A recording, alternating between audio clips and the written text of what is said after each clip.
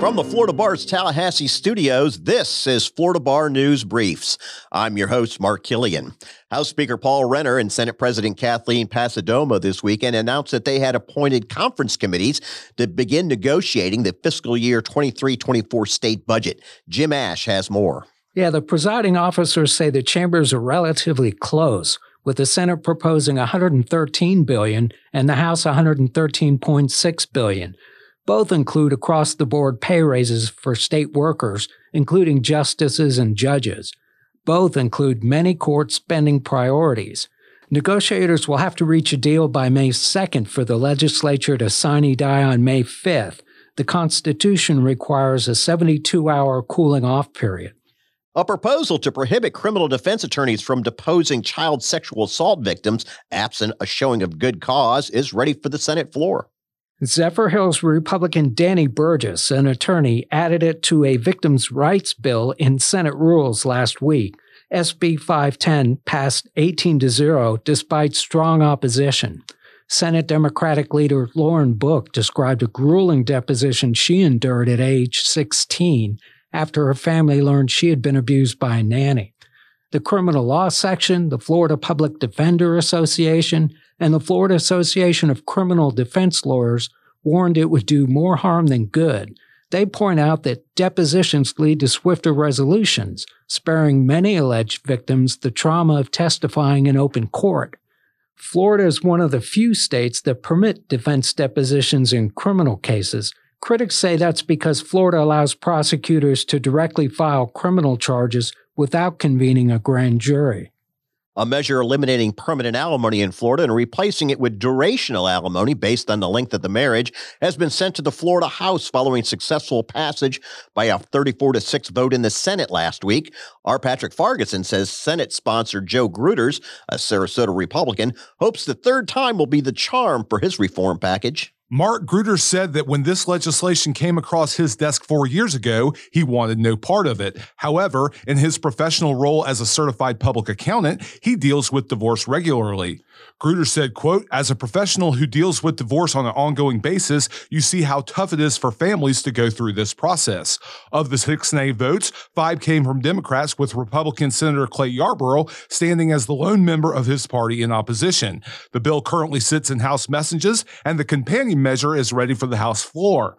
For lawyers interested in technology trends and want to add to their cybersecurity knowledge, check out the latest issue of the Florida Bar Journal. Managing editor Roanne Batar has more. Chair of the Florida Bar Board of Governors Technology Committee, Gordon Glover, leads the way as guest editor of the cybersecurity cover features. Glover calls upon bar members to optimize their approach to any threats that may affect their law practices. Articles include cybersecurity threats to critical infrastructure, attorney cybersecurity and supply chain risk, when cybersecurity goes wrong, breach notice obligations under the Florida Information Protection Act, and more. Let's not forget the journal isn't far behind on the hot topic of today, ChatGPT and its potential future effects on the legal profession. Yes, Florida bar members are talking about the progress of artificial intelligence and questioning its possible impact.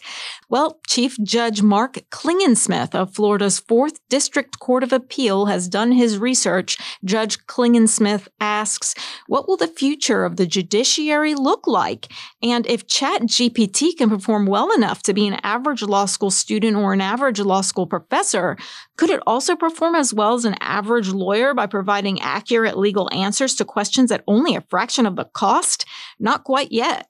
In section columns, we've got a labor and employment law discussion on new rights for pregnant, postpartum, and nursing employees, a business law section discussion on recent legislative changes to service of process, and in tax, the Internal Revenue Code, section 1202, and analyzing exclusion of gain on sales of small business stock. Read up on those topics and more in the latest journal, Cybersecurity Issue, in your mailboxes soon. And it's online now. Legislation aimed at granting Florida's court clerks access to additional $31.2 million that otherwise would flow into the state's general fund breezed through some more committee stops last week. Patrick tells us the Senate measure has one final stop, while the House bill stands ready for the floor. Mark, the Senate Appropriations Committee on Criminal and Civil Justice passed SB 1130 unanimously April 18th, leaving the upper chamber's measure with one final stop in the Senate Appropriations Committee April 25th.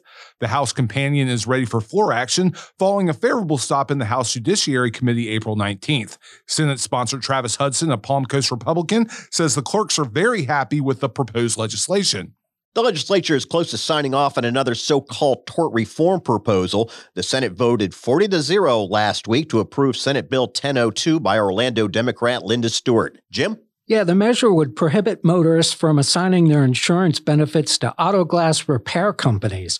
Sponsors say existing laws allowed auto glass-related suits to explode 6,000% since 2011 to 37,000 last year.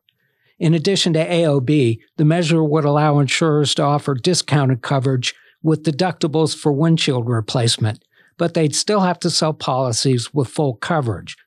Some smaller repair shops are concerned the bill would allow a large competitor to dominate the market, but sponsors added a measure that would require insurers to offer policyholders an option to use multiple shops without showing a preference. For more on these and other stories of interest in the legal profession, visit floridabar.org/news. Florida Bar's News Briefs is a product of the Florida Bar Journal and News. For Jim Ash, Roanne Batar, Patrick Farguson, and our producer Clay Shaw behind the glass, I'm Mark Killian.